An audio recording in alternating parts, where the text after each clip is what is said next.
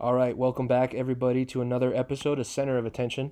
Well, I guess this one could be called Centers of Attention, since Dom is also a center now. He was a tackle, got moved back to center. But my guest is going to be Dom Pilato, my brother, one of my best friends, and we talk about a lot of stuff. We play Get to Know the Dancing Bear, where I ask him about some of his favorite things. We start off. There's this thing going around social media called Nickelback flash mobs. So I asked him if he would want to be in one of the flash mobs. I give him a little bit of shit saying that I think it would be more of a Maroon 5 flash mob because he's a big Maroon 5 flash mob fan. I came home to him singing karaoke to a Maroon 5 song. So that's kind of what we started off with. We talked about his favorite living karaoke partner, who his go-to karaoke partner would be of all time, and what his go-to song would be, go-to songs. We did a top 5 movies of all time, so a Mount Rushmore and an honorable mention, as I'm pretty sure you can hear the microwave going off. The big guy got hungry while we were sitting here recording the podcast. And then we talk about Colorado recruitment in high school and how he's doing at UNC, how he's feeling being in Greeley now. Talked about how he was feeling while I was in the hospital during my medical episode. Talk about the good news that I got from the doctor today about my doctor's visit from last Friday, and whether or not he has any recommendations about coping methods, or if it's kind of just you're just going to have to deal with it on your own. Everybody's different. And then we spent probably about half an hour talking about WWE, just because he gets a little bit diarrhea of the mouth sometimes, and that's a topic that he enjoys talking about. And then finish out, since this is coming out the day after Christmas, finish out talking about best and worst Christmas memories, favorite presents that he's ever gotten, that kind of thing, and then his social media handles. You can follow me, as always, on Twitter at Jimmy Pilato. The link will be in the show notes. Instagram at proud_WAP, and then Facebook just Jimmy Pilato. And you can follow Dom on Twitter at Dom Pilato, all lowercase, and on Instagram at Dom Pilato 63, all lowercase as well. And then you can, if you like the show, you can still listen on Spotify, and as the dogs are kind of going nuts in the background, you can listen on Spotify, Google Podcasts, Breaker, and Radio Public. Stop. Hey, be quiet. I'm doing work. You can listen on Google Podcasts, Spotify, Breaker, and Radio Public. Just search Center of Attention on those, and you'll be able to find it. On Spotify, it'd be great if you like listening to the show. Follow us on Spotify. These come out every Thursday, and we'll hopefully be able to get more guests on at some point. But this was a good one. I think this will be a really good episode for you guys. If you've never listened to start listening, you can go back and listen to all the episodes on any of those platforms. I talked about it last week. Hopefully Apple Podcasts lets us be on there at some point. But thanks for listening, and be sure to tune in once again next week. But we're going to get right into the episode here. Bring 'em out, bring 'em out, bring 'em out, bring 'em out. It's hard to yell when the barrel's in your mouth. Now I'm here with the Dancing Bear, Dom Pilato. He wanted to be the first guest, wasn't able to be the first guest, but I guess number 2 will have to do. I guess number 2 will have to do. You used to be number 2, but... Oh, that's a low blow. I'm not going to lie. Well, of course it's a low blow. I get to finally... Haley knows how much I make fun of you. Now everybody will get to know how much I make fun of you, too. Oh, that's just great. That's just great. Oh, yeah. I'm sure you're very excited about that. Oh, yeah. Yeah, I'm super excited about it. What's going on, everybody? Well, we got some things that we wanted to talk about. We're recording this amidst Zoo of Puppies and Rocky, because he can't be considered a puppy anymore because of his gray beard. But we're going to record this and get this put out. It'll actually come out the day after Christmas, so I'll drop it on Thursday. So that'll be fun. But we kind of, I mean, you just got done with your first semester of college, finally been home now for a little bit. What's going on? What's new with you? I'll be honest with you, not a whole lot. I just found out about a week ago that the University of Northern Colorado Bears have a new head coach in Ed McCaffrey, which is only funny for me because I played against him for about 10 years, all the way through Little League and high school. So it's going to be interesting to be on the same side of the field as him as opposed to the other side. But other than that, not a whole lot. First semester of college done, grades were all good, and just kind of been hanging out until I have to head back. Yeah, you're a nerd, right? That's what you're studying in college, being a nerd? You're trying to get your degree in nerdery? I mean, I'm pretty sure the technical term is mathematics, but I Nerdery? guess nerdery would work too, Yeah. yeah. You're going to sit in the tank and do math problems all day? Yeah, pretty much. Call it the geek tank. Yeah. Well, I'm glad that you had a good first semester. It's kind of, we don't have to get into it if you don't want to, but there was a little bit of drama surrounding where you were going to go to school and all that. But now that you're in a place where you're going to finish out, you're going to be able to get a master's degree, and you're going to be able to play football. It's all working out now, no matter how difficult it was to get there.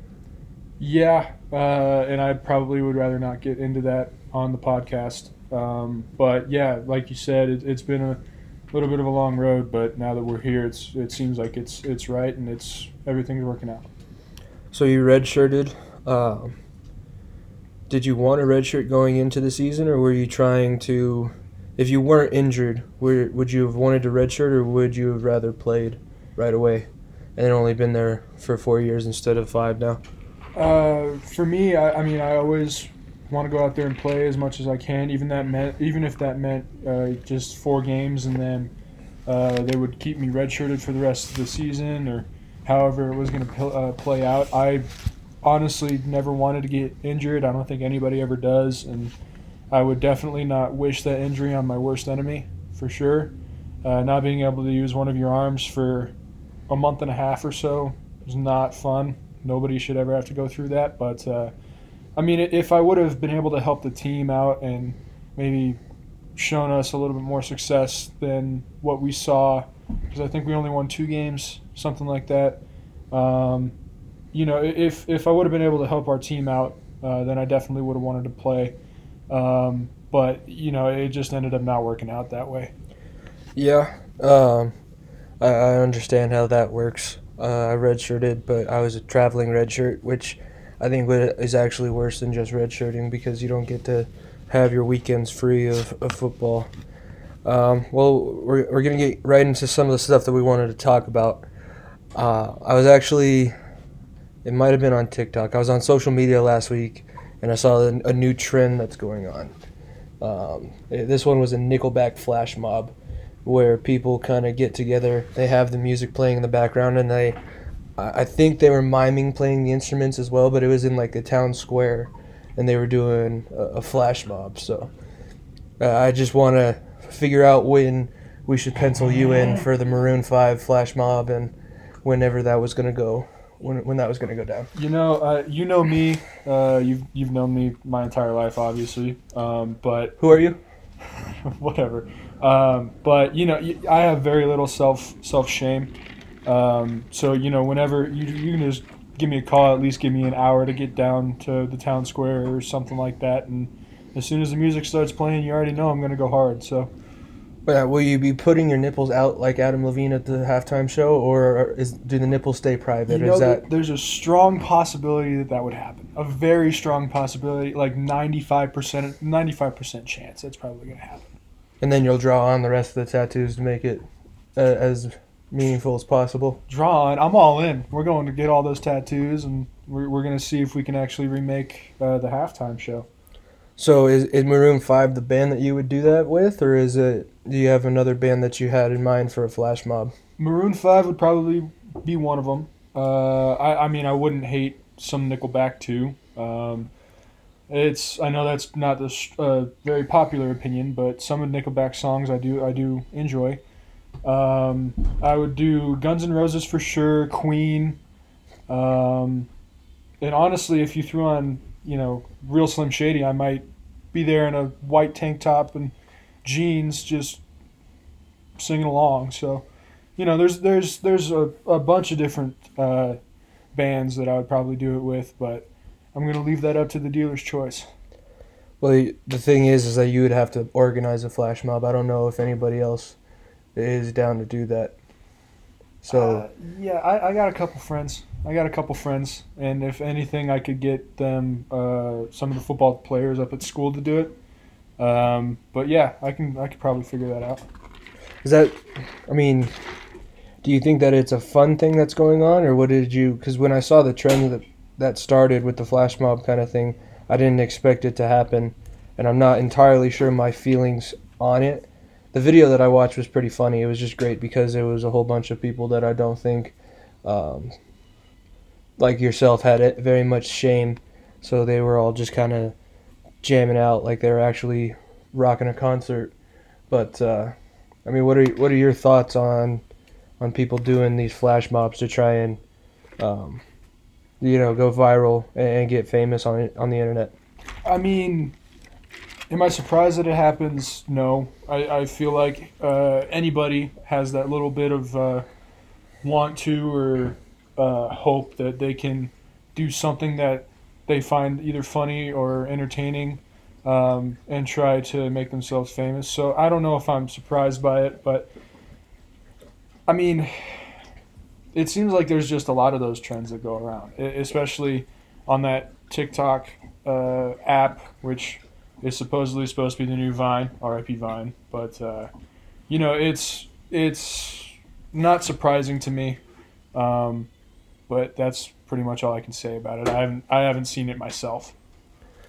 Well, kind of sticking in that same vein, I talked about my love of karaoke, and a lot of people who know me know my love of karaoke. You're the same way. We're brothers. I just wanted to know. I actually might be going to a karaoke bar tonight. We're recording this on a Monday, and when we're going to put this out this week, I might be going to a karaoke bar tonight.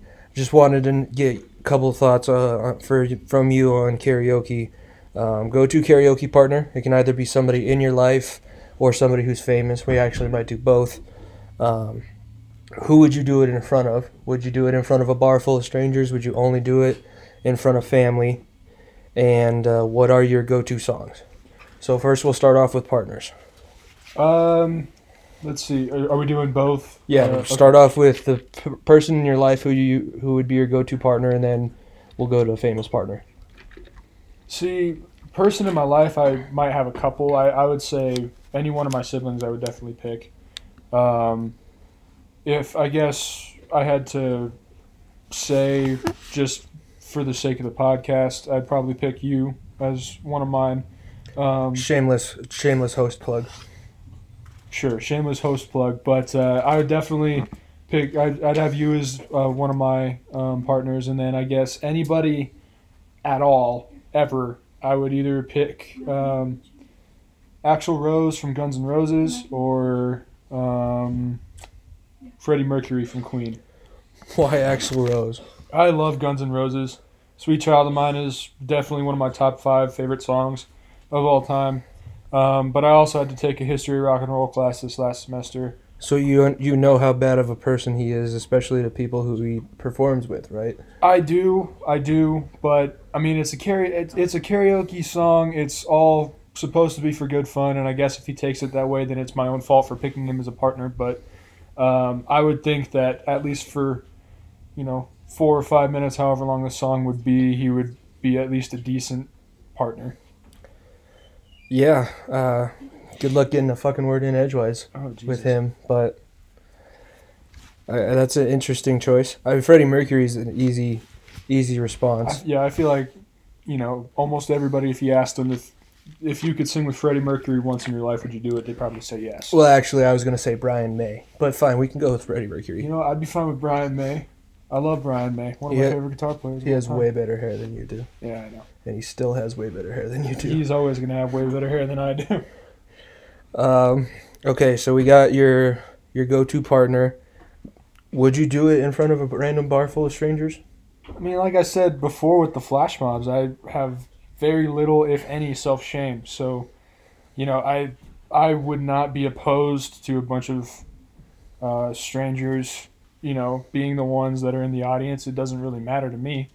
Obviously, I've sung in front of my family multiple times.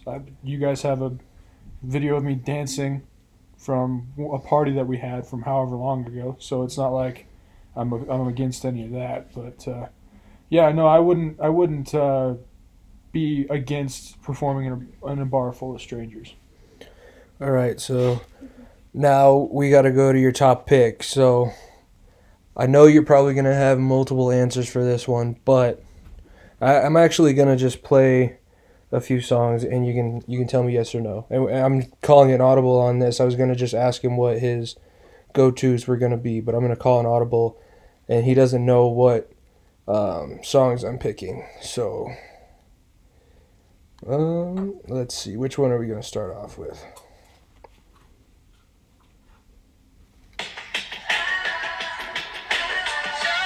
You know what? I'm not gonna lie. This might be on there. This might be one of them for sure.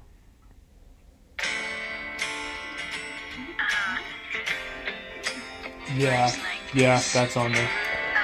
No doubt about it. I mean, yeah, but if I was gonna do this one, I'd probably pick Ed to do it with me. Well, now that we've outed you as a closeted Avril Lavigne fan, what are some of the songs that you would pick just on your own? Which ones would you want to sing karaoke? And this is your big moment. Bar full of strangers. Everybody's drunk. It's almost last call. What's your go-to? I'm a big country and rock guy, so I guess my go-to. I love Luke Combs. And one of my favorite songs that he's put out pretty recently, actually, it's called "Better Together," even though it's kind of a slower song. We're bringing the mood down before we might everybody bring the mood goes down home. a little bit, but and then I guess a second choice would be Walker McGuire's "Mysteries of the World." I love that song. It's a new one that I've come across. I don't know if it's brand new or anything like that, but it's kind of sappy, so I don't know if you really want to play it on the podcast, but. It's another good one that I found just recently.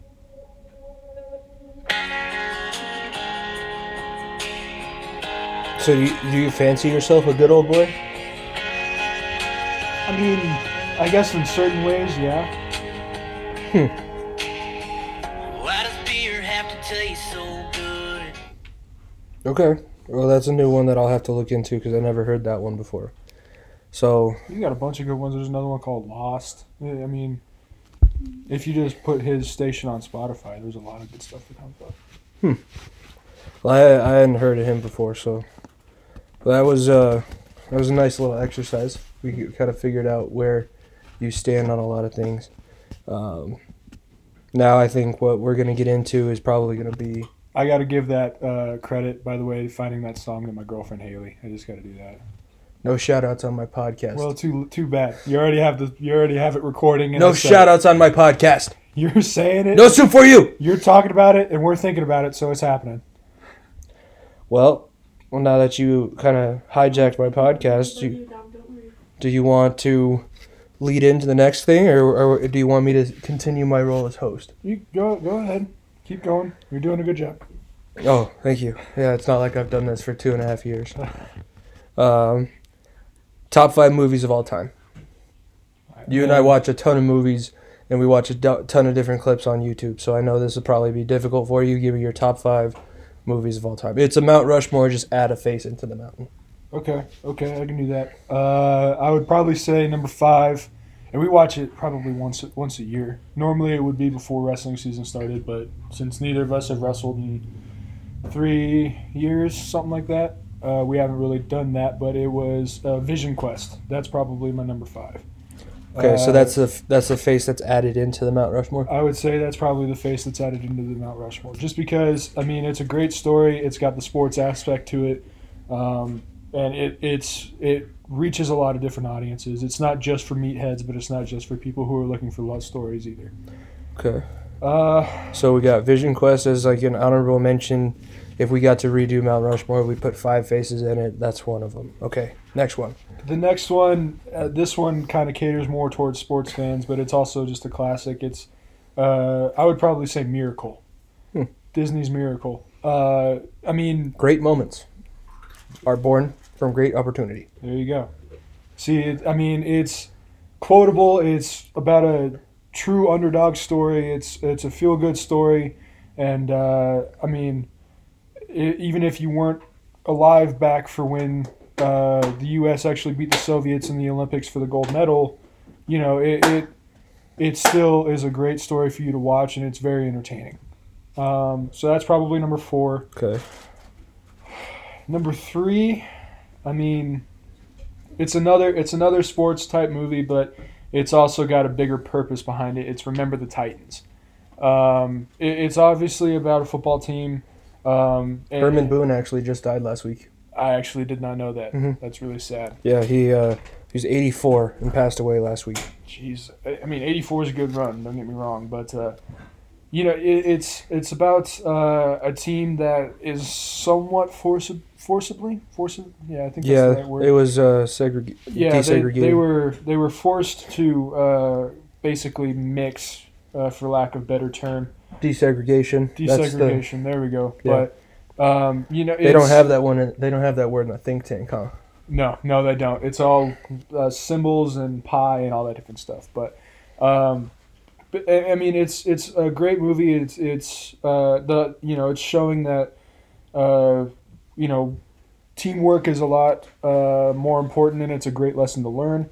But it also has the football clips that kind of cater towards the football player in me. So that was number 3. Number 2, I think I gotta go with. Man, this is a lot harder than I thought, honestly. Number 2. You're doing fine.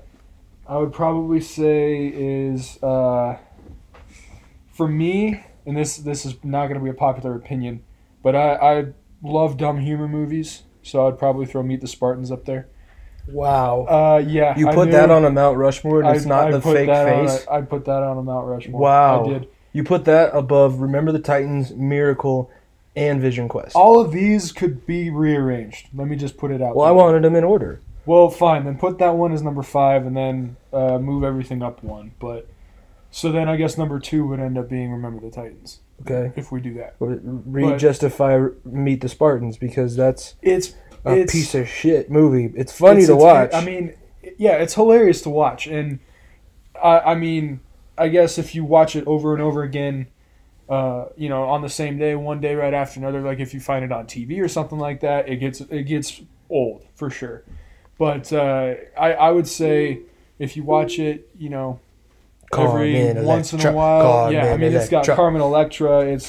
It's got I can't even remember the actor's name, but it's the one heavyset Spartan that they bring with them, and everybody's trying to do a beer commercial or a Gatorade commercial, something like that, and then it shoots over to him eating a bunch of Krispy Kremes, shoving them into his cape and everything like that, and he's got an airbrush 6-pack on. I mean, the Oracle says our painted on abs look fake.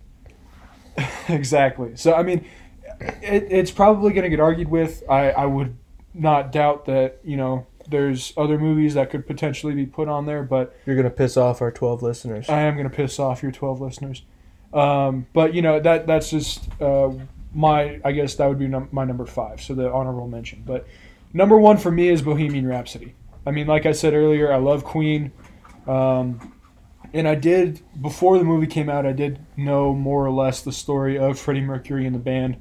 But even though it was a little bit embellished by Hollywood, I mean, every movie is. You're not always going to get a perfect product, I guess, unless it's a documentary.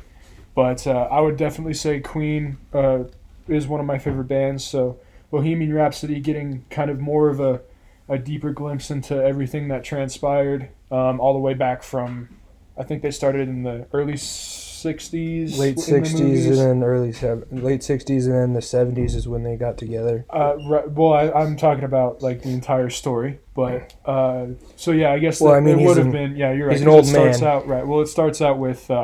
Would have been an old man, I guess. He's dead. Been dead for a Well, while. now that I think about it, the movie starts out with him going to the bar and joining them after their lead singer walks out. But so I would definitely say just kind of like the music, showing how some of the like I didn't realize that "We Will Rock You" came just from somebody stomping their feet in the music studio. Fake news. I mean, to me, that's just an interesting take on it, but it also shows me more aspects of one of my favorite bands. That was actually the "We Will Rock You" part was the most controversial in the movie because they did the way the songs play in the movie were released out of order. Because "We Will Rock You" was on like their first or second. You know, when Stewie's scared of the News of the World record. Oh, right. That's what Yeah. "We Will Rock You" was originally on. They just kind of released it out of order. And Freddie Mercury wasn't the first one to leave the band and try and go solo. Bonus points, who was the first one to try and leave the band and go solo? I want to say that it might have been Brian May, but I could be wrong. No, it was not. Was it the drummer? What's the drummer's name? Oh my God! Why can't I remember the drummer's name? Come on. Roger Yeah, Taylor. Roger Taylor. And what was Roger Taylor in school to do before they started the band? He was a dentist. Dentist. Yeah. Good. Dental. Good. Student. You're not a complete clean fraud. No, I'm not a complete clean fraud. So those are your top 5 movies. You're going to put Bohemian Rhapsody on your top 5. Yes, I would put Bohemian Rhapsody in my top 5 for sure. Are you interested in my top 5 to see if they're similar or different? I mean, if I have a feeling that it's going to be pretty similar. Some of them. a lot of people think that we're pretty much the same person, and it honestly might be difficult for people to tell who's speaking on the podcast because we sound similar and we have similar cadence too. I think the only way that people will be able to tell is because I'm better at speaking in a public forum than you are. You know what? I'm going to give you that one just because, I mean, you are communications. Thank you, Mr. President. Thank you for coming here and doing the interview for us. You're welcome, sir. You're welcome, sir. It's a good press conference. Good press conference. So if we're gonna do the fake Mount Rushmore and have the fifth face on it as well, I don't know if I'm gonna take it as seriously as you did and have a whole bunch of dramas. I think my 5th movie would probably be American Pie. And the first American Pie. I love all of them. But the first one, mainly because it was one of the first sex comedies like that with teenagers as the cast. And they did it to the point pretty well to where, yeah, it was all about sex and that's the entire driving thing of the movie, but you don't focus on that the entire time. You're more focused on, yeah, you want all the characters to get laid before they graduate high school, but you actually get invested in how these people are interacting. I don't mean to interrupt, but I'm not going to lie, and you can question it all you want, but that was one of the movies that I was debating for my number 5 spot. Oh. So I couldn't decide if it was going to be American Pie, the original, American Reunion, which is, it's like the 6th or 7th. Of course, you would pick the one with the dick shot. I forgot about that. But anyway, it's the last movie that they had made. I was trying to decide between those ones, but I ended up going with Meet the Spartans as my number 5. So that's gonna be my 5th one. My number 4 will kind of be this will count as my football movie. I'm gonna do The Replacements. I think The Replacements is my number 4 because that was actually a real thing that happened. They really did play 4 games, but it was the first 4 games in real life with replacement players.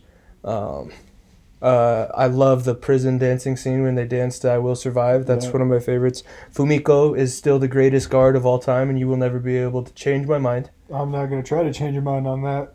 And Shane Falco, I think everybody would want to play for a quarterback like Shane Falco. Also, add I Will Survive to my karaoke list.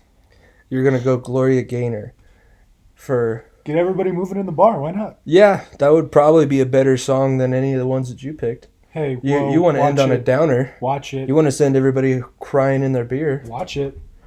So that's my number 4. My number 3. My number 3 is probably gonna be Commando with Arnold Schwarzenegger. It's probably my favorite Arnold movie. It's a good one. And I mean, I'm a big 80s action movie fan. I love Jean-Claude. I love Stallone. I love Schwarzenegger. But I do think that that's my favorite of the Schwarzenegger movies. Number 2, and the last 2 are going to be Sylvester Stallone movies. Surprise, surprise. Yeah, I'm not surprised by that. My number 2 is going to be Rambo First Blood. Huh, I thought that was going to be number 1, actually. But No, okay. I like Rambo First Blood.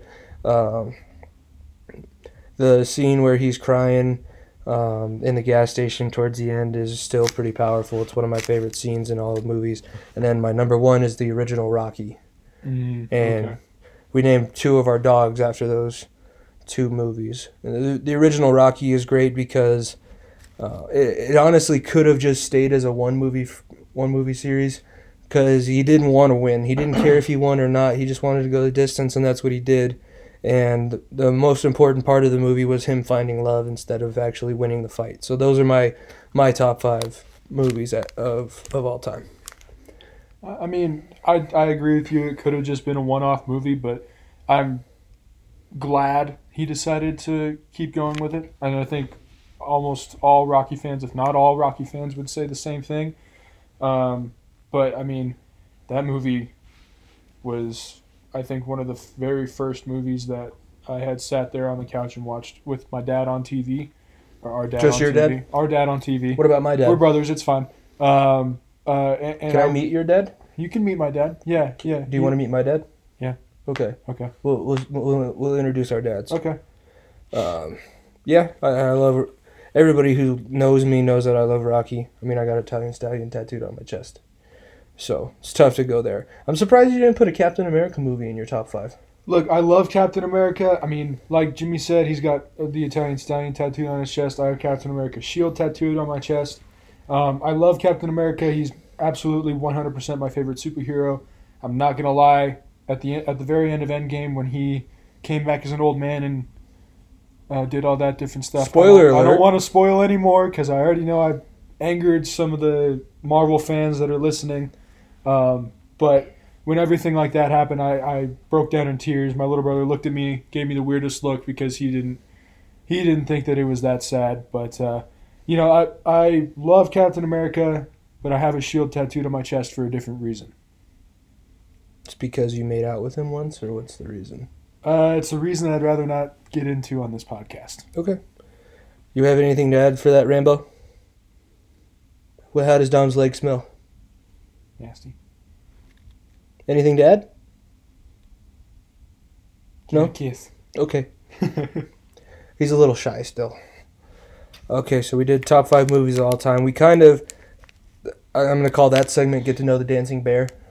Because we kind of got to know, if people who are listening don't know who you are, don't understand our relationship dynamic, that's how they'll be able to kind of get to know you. I wanted to talk about recruitment in the state of Colorado. We're going to get kind of into the nitty gritty of high school and college football, especially in Colorado. So we just saw, we have a friend, Reese Atterbury, who signed to play at Michigan. Eagle Crest also had another D1 football commit. Their quarterback committed to Kansas State. There's been a lot of different people from Colorado the last few years, kind of going back to the year before me, and you can go back to Christian McCaffrey and Max McCaffrey too, getting D1 football scholarships. But what do you think has been the biggest reason? Because Colorado football people didn't take very seriously up until a few years ago. What do you think the biggest reason for that has been? Because now you're starting to see guys from Colorado play in the NFL, like Philip Lindsay and Christian McCaffrey and Dalton Reisner, who's from Wiggins. So what do you think the reason for that is?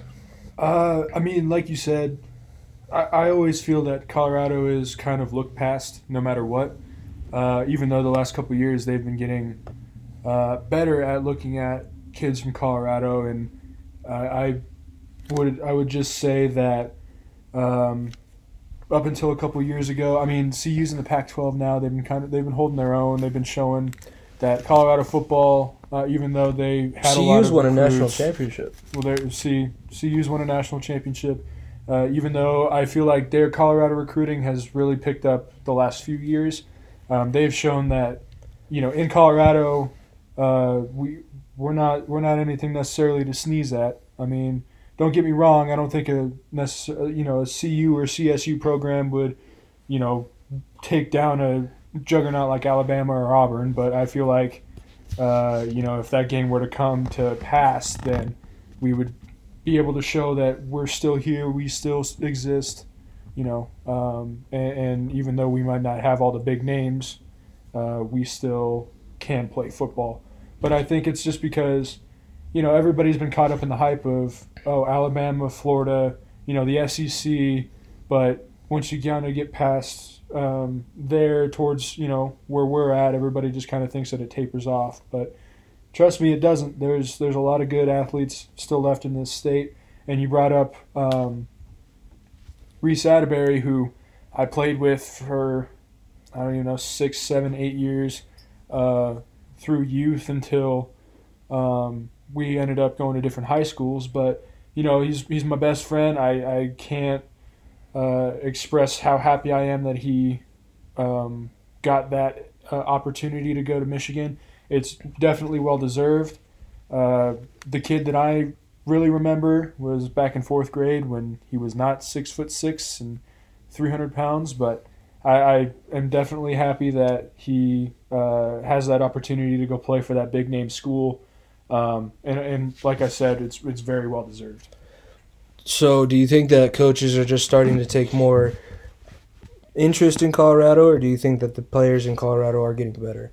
Because I don't know where I stand specifically on this. I do think it's a little bit of both, but from your perspective, do you think that the athletes are better?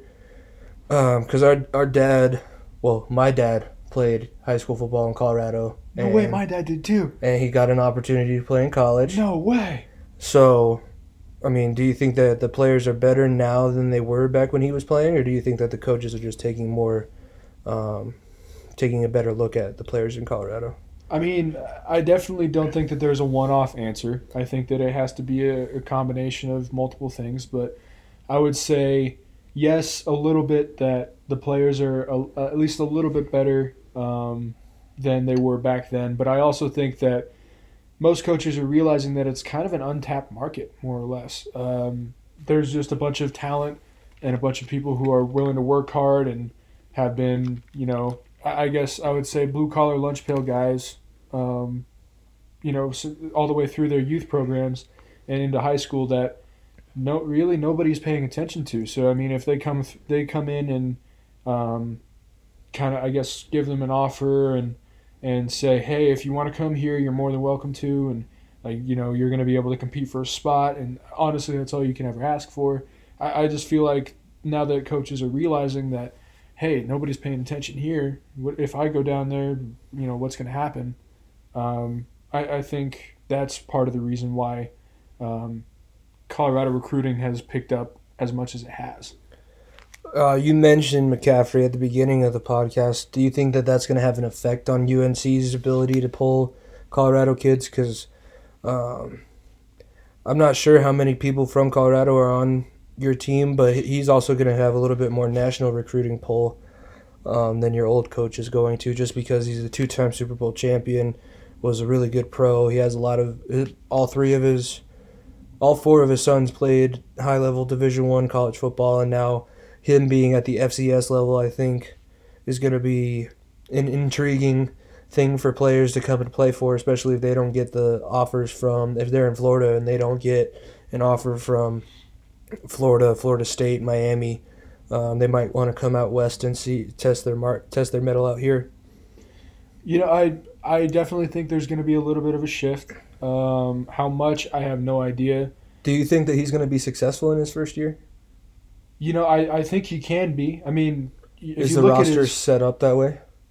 Yeah, actually, I mean, UNC. Yes, we're a smaller school. I mean, we're Division One technically, but yes, we're a smaller school. But we have a ton of talent. We have we're gonna work our butts off. We're not looking to take any handouts or anything like that. But I think if you look at his track record, and Dad has said this since he got hired, if you look at his track record, the guy wins. And bringing that type of culture to UNC, You know that firsthand. I know that firsthand. I still hold on to that one win that I have against him 8th grade year, but Was it in the preseason and not the championship? it was the very first game of the season. Yes. Okay. But I bringing that culture and that attitude and kind of that little bit of swagger that he has, I think is going to do tremendous things. And I don't have anything bad to say about the old coach at all. I feel like sometimes there's a need for a culture change. And Was he a little complacent? I don't know if it was complacency necessarily, but I can definitely feel. I mean, I've only talked to Coach McCaffrey once, but just from that one conversation that I had with him, I mean, he's a nice guy, but you can tell that he's just going to work you as hard as he possibly can in order to prepare you, right? But I don't know if I necessarily felt the same thing with the old coach. And again, nothing bad to say about the old coach. He was more than understanding when He just sucks. Shut up. I'm just I kidding. know, but I'm just kidding. he was more than understanding when I got injured. He didn't talk about doing anything to mess with my academic career or anything like that. And all he said was, as soon as you can, you better be ready to work. And I appreciated him doing that, but I also feel like this new culture that's coming in to UNC is really going to put Greeley back on the map. Yeah, you guys did win national championships in '96 and '97. Shout out to those who were born in '97, like myself. We're definitely better than anybody who was born after 2000. 2001, baby, let's go. How do you feel about your position at UNC? Do you think that you're going to be able to compete next year now that you're healthy? You're going to get back in the weight room, get stronger and bigger? Because, like you said, it's a Division I program. You kind of got to be 280s small for a Division I offensive lineman. So, Yeah. what do you feel? How do you feel about your place in the program? I mean, I know I'm going to get a fair shake. I can say that for sure. And I know that as long as I, show them that I'm going to work hard and I understand the playbook and I show them all the football smarts that have been taught to me since, 3rd grade, something like that. Wait, you play football? Yeah, I do. Okay. Okay. Just going on record, I do play football. But, just He's okay. being able to show off, I guess, a little bit of the knowledge that I've been able to gain. Thought you were a curler. Curler? Mhm. I just couldn't figure out the sweep. I can't. I did see how you swept the floor the other day. It was Yeah, pretty bad. yeah, it was pretty bad. But I definitely know that I'm gonna get a chance and I'm gonna be able to compete. But I mean, that's all I can really say. I don't necessarily think that I'm better than anybody that's up there. I love everybody who's up there, and they were more than supportive as well when I ended up having to get my shoulder fixed. But I all I can ask for is a chance, and I definitely feel like I'm going to get that chance, even with the new recruiting class that's coming in. Now we're gonna change a little bit, switch gears. I talked about my kind of medical thing that happened last week on last week's episode, and you can go back and listen to that on Spotify. Hold on, I can't remember all the different ones that it's available to. I know Spotify. You can listen. You want to go back and listen to it. You can listen to it on Spotify, Google Podcasts, Breaker, Radio, and Radio Public. Just search Center of Attention on those, and you can listen to what happened. I don't want to have to retell that story, but it was a pretty intense thing. It was pretty serious for a while, and I obviously didn't get a chance to kind of see how everybody was handling it or reacting to it, especially since you were up at school and you were dealing with your own medical thing. You just got out of surgery the week before. Thank you for that, because then we didn't have to pay for the $40,000 helicopter ride or the $135,000 stay in the ICU. You're welcome, I guess. Just what were your feelings when that happened, and how did you deal with whatever feelings you were feeling? I don't know if you knew if it was as serious as it was, or if you were kind of just holding out hope that it wasn't going to be that bad and everything was going to work out. I just kind of wanted to get your thoughts on it, just because I hadn't really talked about it, especially with you, and especially about that side of things. I don't know. I mean, I got the story from Rox about how she had to basically carry you into the car, and how, that you got turned away from a clinic and had to go to the emergency room and all that different stuff. But, I mean, I guess being closer to the situation would have given me better understanding of what was actually going on. Like you said, I was up at school. So, kind of being up there, it almost felt like I was, I don't know if helpless is the right word, but it felt like I was powerless.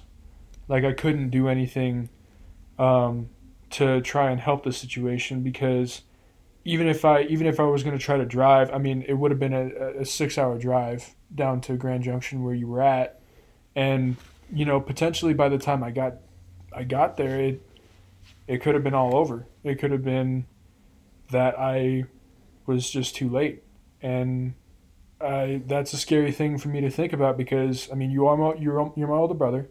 I feel like we've established that a couple times on the podcast. Wait, who are you? I'm your younger brother. Nice to meet you. Where am I? You're at home, but it's a scary thing when any family member has any type of episode like that. I mean, especially like that, where you're that close to being gone. But it definitely struck a different chord, just because, I mean, me and you shared a room for I don't even know how long, however many years. So it was almost like one of my best friends, if not my best friend. It's okay. I've just known you since you were born. Was about to be ripped away from me, and I couldn't do anything about it. No matter what, I was just kind of stuck where I was at. And the people up there can tell you I was definitely quieter. I would probably say that almost every night, if not every night, there was probably a little bit of a crying episode. And I don't cry that often, but just with everything that was going on and all the different details, like there was ups and there was downs, and certain things happened, and it might have made me angry because of the way that it was being handled and stuff like that. It just kind of brought out a bunch of different emotions that I don't necessarily always feel. Were you with Haley at that point? I was, and I guess she would be the one who'd be able to tell you better if it was constant or if it was on and off that I was crying. But I mean, I can't thank Mom and Dad enough for kind of keeping me in the loop, and also making sure that I was okay. I can't thank all of our family members. I can't thank Haley enough. It was a terrible situation. Nobody should ever have to go through that. But I'm more than glad that you were able to make it out, and I'm more than glad that the medical staff in Grand Junction were able to help you. And it definitely could have gone a whole lot worse than it did, but it was still very, very scary. So, what were some of the ways that you were able to cope with not knowing what was going on and not being able to be close to the situation? So how were you coping with that? Was the crying kind of a coping method, or were you doing other stuff to kind of help with that as well? I would say that the crying was probably one of the coping methods. And, there's just certain points where you have so much emotion that you just have to get out that, crying just makes sense. But I would also say that football was a distraction, um, as much as it could have been. And I would say schoolwork also was definitely a distraction because I almost felt like I needed to do as well as possible in those things in order to not only kind of make myself feel better, but also, you know, make Show you that you proud. weren't. Yeah, like make you proud. Show that I wasn't like obviously I was sad, but I wasn't just dwelling on it. You didn't want to show anybody you were sad, but you didn't want it to be anybody else's problem, so you kind of took care of what you needed to take care of. Right. That's exactly what I would say I did. If somebody that you knew was going through a similar situation, either with a sibling or a close relative, would you recommend how you coped with it? Do you think that it would be healthy for somebody else to kind of cope with it that way, or do you think that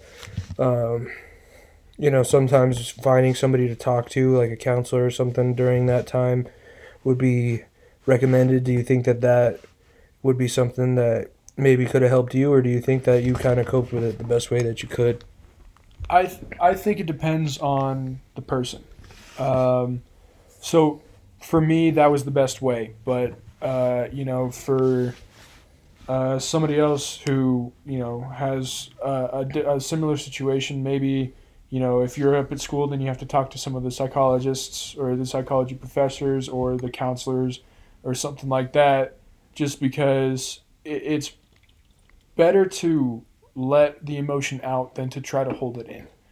Because if you hold it in, then you're never actually going to accept it, and you're never actually going to be able to get past what is causing the pain.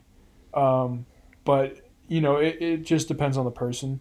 For how similar everybody is, we're all very different still. Mm-hmm. And it just whatever works best for you. I'm not necessarily going to suggest one way or the other, but I feel like if somebody gets put into that situation, then they kind of figure out, almost kind of like trial by fire, what would work best for them. Yeah, I'm glad that you were able to kind of deal with it the way that you were able to. I was able to make it through that and get better. I got the call from the doctor's appointment that I had last Friday today, and everything's good. I'm all back to normal. Don't have to take any more of the horse pills. I'm not an 80-year-old man anymore having to take all those different pills. So it's good that it all worked out. I'm glad. Sucks that it had to happen, but now we can all just kind of move on from it and don't have to worry about that anymore. On a lighter note, what do you want to talk about your TikTok handle first, or do you want to talk about WWE? We can probably save this towards the end, and we can do that. We can give out your TikTok handle when we give out your Twitter handle and where people can find you on social media. Yeah, I'm good with saving that for the end. So, Lana and Bobby Lashley, they're getting married.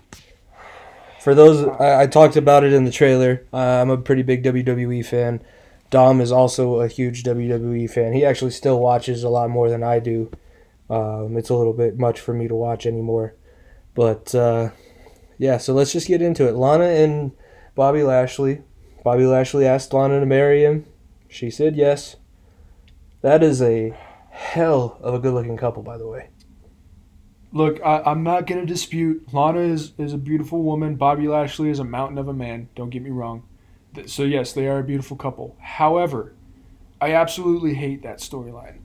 And I get that it's worked in the past. I mean, you had a somewhat similar storyline with, what was it, Beck? I mean, it was similar because it had a relationship that was possibly getting shattered in it. But it was Edge and Matt Hardy. Edge and Matt Hardy. You had a similar one, I guess, to me would have been when it was Triple H and Randy Orton when Randy Orton RKO'd Stephanie. To me, that's similar because, that relationship could have been shattered. And Rusev and Lana's relationship was shattered because of Bobby. That's why I think Randy Orton wasn't hitting on Stephanie, though. he did kiss her after he RKO'd her. Yeah, to get inside Triple H's head. He wasn't trying to break up their relationship. And honestly, for all we know, it could have been Bobby Lashley trying to get into Rusev's head. For what reason? Rusev wasn't even a champion. Because, I don't know, that's just how the WWE wrote it. I don't know. But I would say, I don't like those storylines because I feel like it's somewhat overplayed, and it could, if you write it right, it could work. Like the Edge and Matt Hardy situation, that was very well written. Could have been better. It could have been better, but it was very well written, and I feel like it brought everybody back, even if they were thinking about stopping watching WWE. This one, I really don't think it's going to bring very many people back, and not only that, but people have been arguing that Bobby Lashley is actually doing Rusev a favor. I mean, he's supposedly, if there's a divorce, but somebody else, asks one person to marry them, then there doesn't have to be a settlement. So everybody's taking the money route and saying that not only is Rusev getting Lana taken off his hands, but now he doesn't have to pay a settlement. I don't know if that's necessarily true, but to me, that's just not the WWE writing that I want to watch. I have started watching a little bit more of AEW because their storylines are all about, well, I don't like you, you don't like me, so let's fight, and whoever wins. And there's no like weird love triangle type thing, divorces. Just wait. I mean, Brandy Rhodes is bound to have an affair at some point. And I'm sure that's going to happen, but at least for right now, I've switched not all the way over to AEW, but I've kind of gotten on the AEW train. That's surprising to me because when it first came out, I was the one who was more interested in watching AEW. You were definitely trying to hold on to WWE a little bit more. I really enjoyed what Cody Rhodes has been doing since he left the company, and everybody's been really bad. Everybody who's left WWE has badmouthed the writing and the writers and how they handle creative. All you have to do is look at how they handled Dean Ambrose when he was on his way out, and he talked about it on Talk is Jericho, one of the Pot of Thunder and Rock and Roll, one of the best podcasts in the world, with Le Champion. Le Champion. And he talked about how poorly everything was handled on his way out, and it could have been done a lot better. He could have made a bigger star out of people, and they just kind of decided to bury him on the way out, which is normally what they do anyways. But how do you enjoy AEW? Because I kind of started watching it, and it's basically all about the commentators when I watch wrestling. And I was a huge WWE fan when it was Taz and Cole and Jerry Lawler and JR, because they were, I think the commentary is what makes it most interesting, plus the matches. It's a completely different style in AEW, so do you like watching AEW wrestling, or are you just kind of rebelling a little bit from WWE because they pissed you off? I mean, I guess it could be considered a little bit of both. I mean, yes, I'm mad at the writing. I feel like, anybody who watches WWE understands that over the last, however many years, at least 5, I would say, the writing has definitely taken a turn for the worse. But I mean, I do enjoy watching the AEW matches. I feel like, if you throw the Young Bucks in against any tag team, it's going to be a great match. Is it a great match, or is it just a spot fest? I'll tell you this: in this last week's AEW Dynamite, they had a tag team championship match against SCU, and SCU is pretty good. SCU is very good, and so are the Young Bucks. Putting both of them in the same ring at the same time was probably the best choice that AEW could have made. But I mean, the action is very well done. There's so many different athletes. There's so many different. I mean, it's for anybody. You got Kenny Omega, who's kind of like a hybrid between power and speed. You got people like I think it's Pentagon Jr. I want to say his name is, who's a part of the Lucha Brothers, I think. who kind of reminds me of a younger Rey Mysterio, where there's a ton of flips off the ropes. I mean, and then you got people like Jericho, who's kind of like the grizzled veteran who is trying to more or less steer the ship into, I guess the open water, for less of a, or for lack of a better. Best heel of all time Yeah, in I wrestling. mean, he's definitely the best heel of all time. He's still great on the mic. I want to say it's been him and Cody who are the two who have really gotten any type of mic time. And like you said, since Cody Rhodes has left WWE, I mean, he was great in WWE. Don't get me wrong. He, in my opinion, he's one of the better Intercontinental champions that they've had.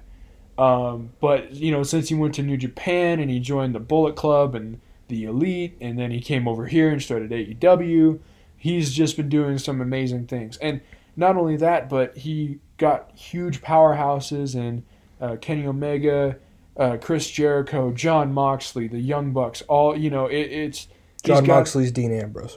John Moxley is Dean Ambrose, and I'm still mad that WWE did him the way that they did. But he's got all the ingredients for this great just night of television, and I feel like they are the ones who are taking care of it, the way that WWE should. Honestly, WWE has been around since, what was it, the 70s and 80s? Depending on what you count WWE as, the territories kind of stopped in the 80s.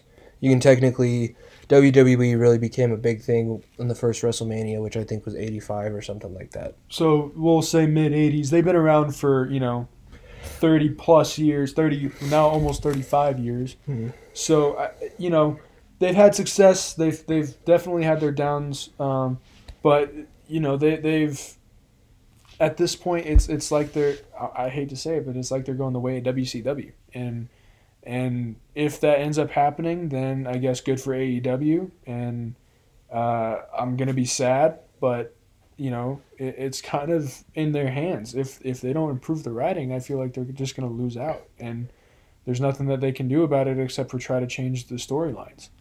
Do you think that McMahon would run WWE into the ground before giving up control, or if they get to the point where they were against WCW when they were losing, I think they lost for an entire year and a half in the ratings war, do you think that he would give up power to Triple H and Stephanie because they run NXT and NXT is pretty big? I mean, they when AEW Dynamite premiered, they tried to premiere NXT on USA the same night, and the ratings weren't even close. AEW killed NXT, but a lot of people enjoy what they're doing down in Full Sail. So do you think that McMahon would give up power before he let the company die, or do you think that he's just going to kamikaze this thing into the ground?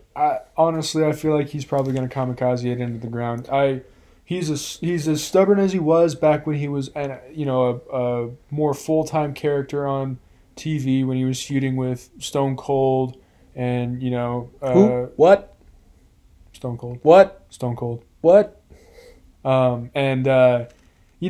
He's as stubborn as he was back then, and I feel like before he signs the ownership rights over to Triple H and Stephanie, he would definitely run it into the ground. And then by the time, if he were to sign over the rights, there wouldn't be anything left to save. But I mean, if he looks at the NXT talent and the NXT, like how it's going and all that different stuff, I feel like without a doubt, he should be deciding to sign over at least more ownership to those two, because they are, I mean, in my opinion, NXT is the only light at the end of the tunnel for WWE right now. And I don't know if anybody else would agree, but I mean, they got people like Finn Balor, Adam Cole. The Finn Balor thing was not on them. He got hurt when he was supposed to start getting his push. No, I agree. And you know how bad that injury was, except he tore his rotator cuff along with his labrum. And I agree. I feel like they were pushing him at the right time. I mean, he was this young up-and-comer who just... Well, he was about to beat the biggest heel in the company at the time. 100%. And he did. and he was the first ever Universal Champion. That is one of the best things I can say about this modern era of WWE is that I feel like they're giving a lot more young guys. What about Cena's U.S. title challenge? If you want to talk about best moments in the modern era of WWE, that was basically a guaranteed 5-star match for the however many weeks that he did it. Oh, 100%. And I think that's why they always kept the U.S. Open title challenge or title open challenge. Yeah, you know what I'm trying to say. U.S. title open challenge. There Words we are go. hard for math majors. Words are hard for math guys. But yeah, I feel like that's why they did it every week because, you at least had, a 20-minute or however long that spot was going to be where it was good, if not great, wrestling. And don't get me wrong, Cena is one of the best performers of this generation, if not the best. He's better. I'd say he's better than Hulk Hogan because he's been on top longer than Hulk Hogan, and he can wrestle. Hulk Hogan couldn't wrestle. Exactly, and you can put pretty much anybody in that ring with him, and it's gonna be a 3.5, 4-star match, just because he sells everything. He knows how to tell a story. He doesn't even have to he doesn't have to go for the big boot into the leg drop just to get everybody to pop. A simple.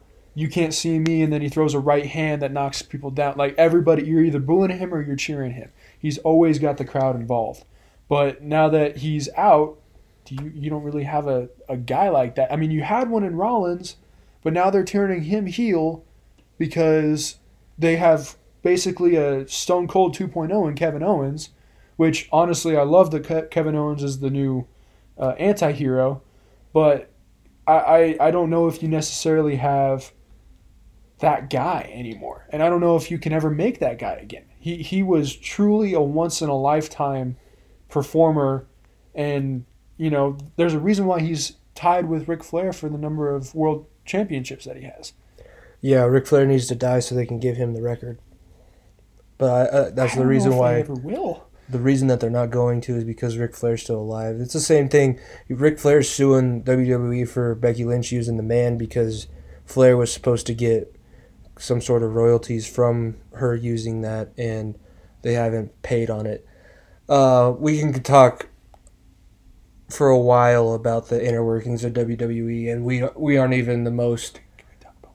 We aren't even the most versed in the inner workings of the WWE. So before I ask my last question on that, you can say your final thought.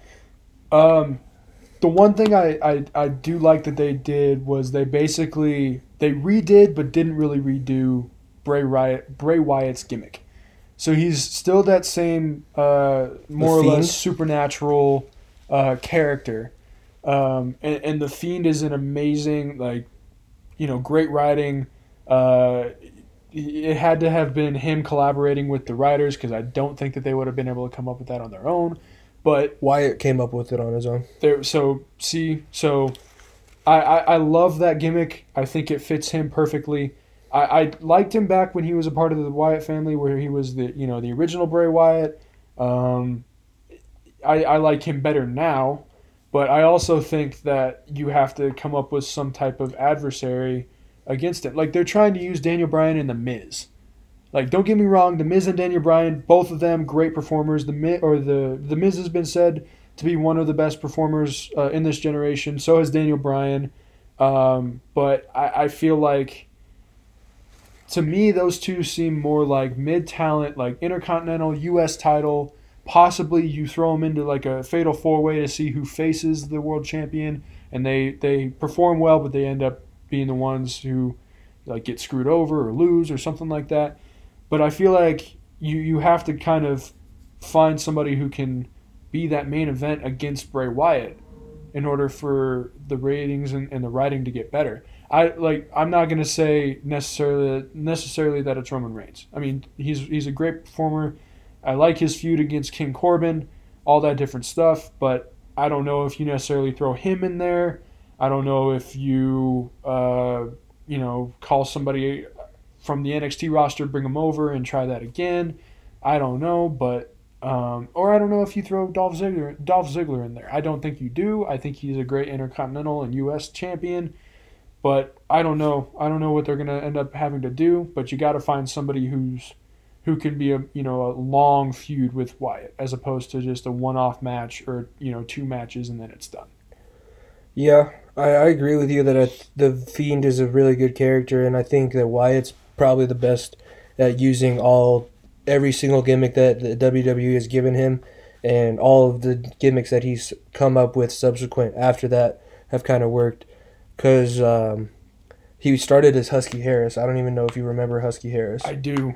And after the NXT thing where they got blown up, he kind of snapped and became a crazy cult leader, and then had the Wyatt family, and then he snapped again, and now he's the Fiend. So I think that that's one of the better characters.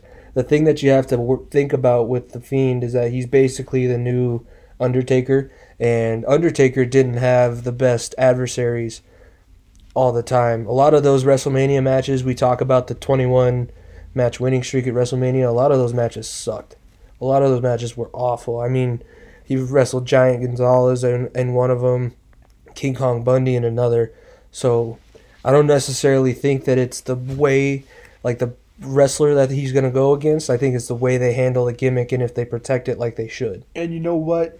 One thing I will say about Bray Wyatt is whatever you give him, he, like you said, he's gonna make the best of it. I mean, even when he was Husky Harris, he was still doing his best to try to make that gimmick work. I mean, obviously it didn't, or else it would still be around.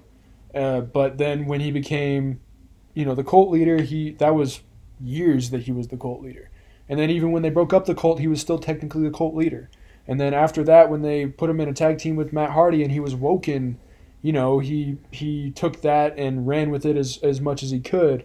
And then now that he's back as the Fiend, I'm sure we're going to have, at least a couple years of him, being that thing that's supposed to haunt your nightmares like The Undertaker was.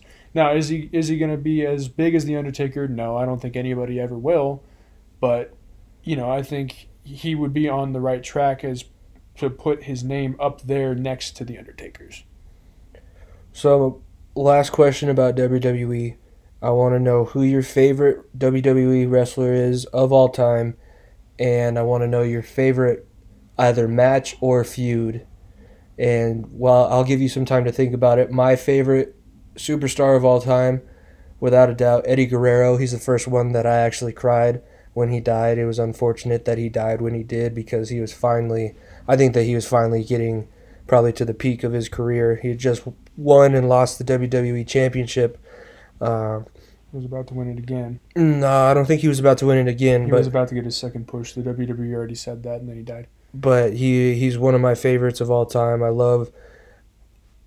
He's also a part of my favorite match of all time, the 1999 Halloween Havoc against Rey Mysterio, when Mysterio was in the purple suit. Mm-hmm. My favorite match of all time. I think it's probably one of the best matches ever, and I've had debates with people about it, and even if they aren't huge Eddie Guerrero fans, they still agree that he's one of the best wrestlers, and that's one of the best matches of all time. So those are my two. So now let's get your thoughts on those two questions. Best wrestler... or my favorite wrestler of all time. Your favorite wrestler of all time. I mean, based off of that same Halloween Havoc match that you're talking about. Don't be the same. Don't be similar. No. I'm just, he's not my favorite, but he is one of my favorites, is Rey Mysterio. I mean, even now he's holding his own against some of the new talent like Andrade, not Andre. Andrade Cien Almas? Yeah, his name is just Andrade now. They shorten their names. The WWE likes to do that. Andrade Cien Almas. I mean, he's holding his own against guys like that. He's also holding his own in the dating market. He is? I didn't know that. I didn't know about that. But anyways. No, he's holding his own in the dating market. He's got Charlotte Flair's heart. Oh, I wasn't paying attention to that, I guess. They've been dating for a while. Oh, you're talking about Andrade. Yeah. Sorry, I was thinking. Ray's married. Ray's married. He has a daughter and a son. That's what I thought, but I wasn't sure. But he's probably not my favorite of all time. I would say Triple H. I mean, all the way back, they did that documentary on him back when he was the stuck-up Connecticut dude to the King of Kings to the cerebral assassin. So Hunter let's see Hearst how Helmsley. let's see how well you know your Triple H history. Which company did he start in? Did he start in WCW? Okay, he did start in WCW. Who was his trainer? Oh man, I should definitely know this too. Mom is gonna be so mad that you didn't know this. Mom and Dad both. I know that he was a big trainer of that era. I know that for sure, and I know that's not saying a lot. Killer Kowalski was his Right, trainer. right. And what was his first name in WCW? Because Killer Kowalski barely spoke English and wanted to put Triple H on a show because he was one of the better ones. He was supposed to, because his last name was Levesque, right? Paul Levesque. Or... That's not his first No, name. I know that's not his first name, but that's how they came No. up with his first name. No, Killer Kowalski walked in to the training room, said you're gonna be on the show, and your name is going to be the Terrorizer. And Triple I H didn't didn't want it to just be the and then whatever word. So he's like, "Can I have a first name, like a first and a last name?" He's like, "You want the name, first and last?" And he drew a line in the middle of Terrorizer. It was, your first name is Terror, your last name is Rising. I remember that now, but wow, I actually forgot that Killer Kowalski was his first trainer. That's kind of sad. But he would definitely be one of my favorites of all time, or my favorite of all time. Sorry. One of my favorite videos on YouTube of all time is when he went to the original Tough Enough, and was kind of more or less giving the competitors a hard time, saying like, "Oh, you can't do this just because you're sore. Like you're on the road however many weeks a year, you're gonna be sore. You're gonna have injuries. You're gonna have to play through them." And then I also love that when he tried to throw a punch and the other guy wasn't selling correctly, he was like, "If you sell like that, I'm actually gonna tag you." And he kept doing it, and he knocked him out.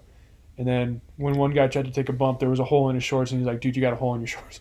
But that's just one of my favorite. Like, he's obviously a great performer, but to me, he also seems like a pretty fun guy to be around.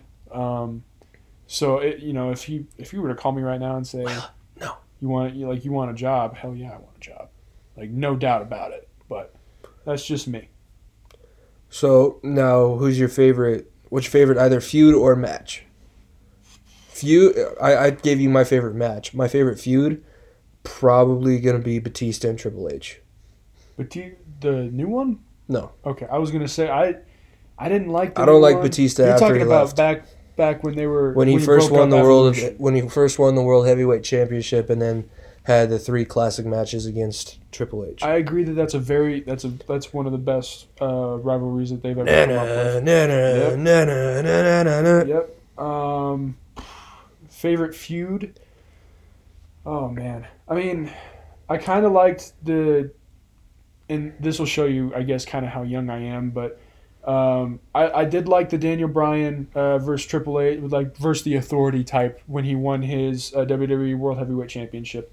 And that match was, it was slow and it was somewhat sloppy, but I thought the meaning behind it was good. The match wasn't slow. It was a triple threat match. In my opinion, though, it was just because you had a speed guy like Daniel Bryan, who, he's newer, I guess. This was his 3rd time being signed with WWE. He was released twice, and you had the veterans of Orton and Batista, where Orton, I would say, did better than Batista just because Batista was a little bit older. But to me, that was probably one of the best feuds. That was probably my favorite feud to watch, just to watch go down. But then they screwed him over after that. Anyway, They didn't screw him over. He got hurt. They didn't give him another chance until recently to get the WWE Championship back, and he had to win it using a low blow against AJ Styles. And that was, That's because whenever anybody turns on AJ Styles, they have to hit him in the dick. Oh, fair enough. Well, he was the poster boy for SmackDown. But favorite feud. That was your favorite feud. Oh, yeah, Favorite you're match. right. Favorite match.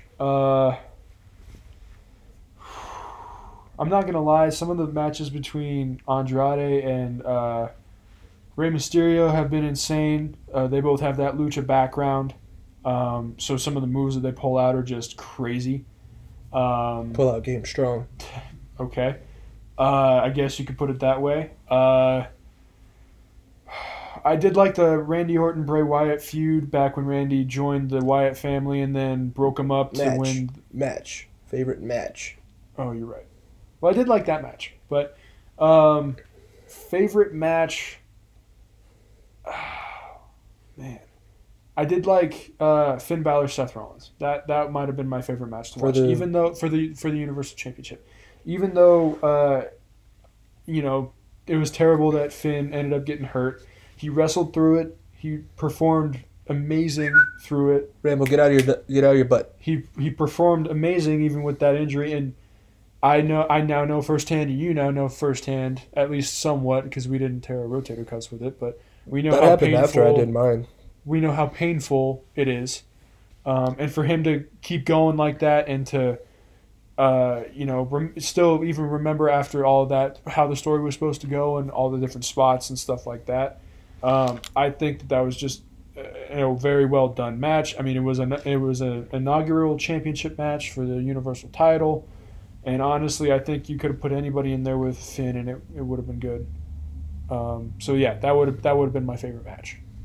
Yeah, those are all good matches. So we're at about an hour and 15-ish minutes, and we got through a lot of stuff that we wanted to talk about. We only have a few more things. But yeah, we'll definitely have to do another podcast so we can focus on wrestling a lot more if you want to. I haven't watched enough of it recently to know about a lot that's going on. I think I'd like to get a little bit more into the AEW stuff next time, just because, I mean, we touched on it a little bit, but some of, like I said, the stuff that they're doing is pretty interesting. The next time that we talk about it, we'll break out a little bit of the bubbly so we can talk about Le Champion. Le Champion. Yeah, you have to break out a little bit of the bubbly if you're going to talk about him. Yeah, I just don't drink that much champagne, so I don't have any of the bubbly. I've never drank champagne before in my life, and I'm still not old enough to do it, Jimmy. You're not that many people listen. You can admit to having alcohol now. No.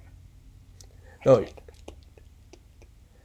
Okay, whatever. We're going to end with this before we go into all your social media handles.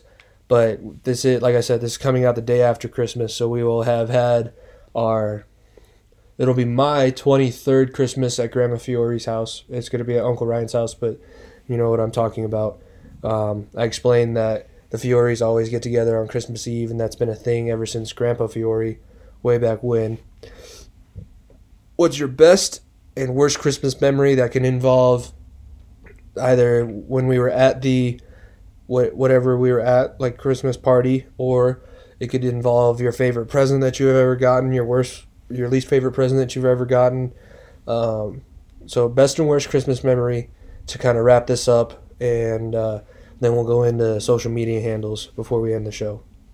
You put one of the cringiest videos that I think I've ever seen on TikTok, but I do follow you. You don't follow me back. I'm not hurt about it. I'm just fucking annoyed. I have not been on TikTok in the last couple of days, so when I get back on there, I'll give you a follow back. But I want to say Twitter is at Dom Pilato, DOMPALLOTTO, all lowercase. Instagram is at Dom Pilato63, same spelling, just with a 63 at the end, and it's all lowercase. Why did you change it from D Pilato? I honestly don't know. I don't remember why I did. But, it was because I was getting recruited, and Dad said that I should probably be more clear about what my name is. I don't know. Something like that. Chicka Slim Shady. There you go. And then I want to say the TikTok is DPilato73. DPALLOTTO73. Why 73? Because that was the name that it came up with when I put in my email. Okay. So those are your social media handles. Thanks for being a guest. I think that this is going to be a lot of people are going to enjoy this episode, and we'll have to get you back on at some point. But I think it was a good episode. I enjoyed having you on. I hope you enjoyed being on. But thanks for listening to Center of Attention, guys, and we'll be back next week. Everybody have a good Christmas. Hope everybody had a good Christmas, because this is coming out afterwards. But thanks for listening, and we'll be back next week. You ain't gotta say it, baby, I know. It's a thin line between all this love and hate.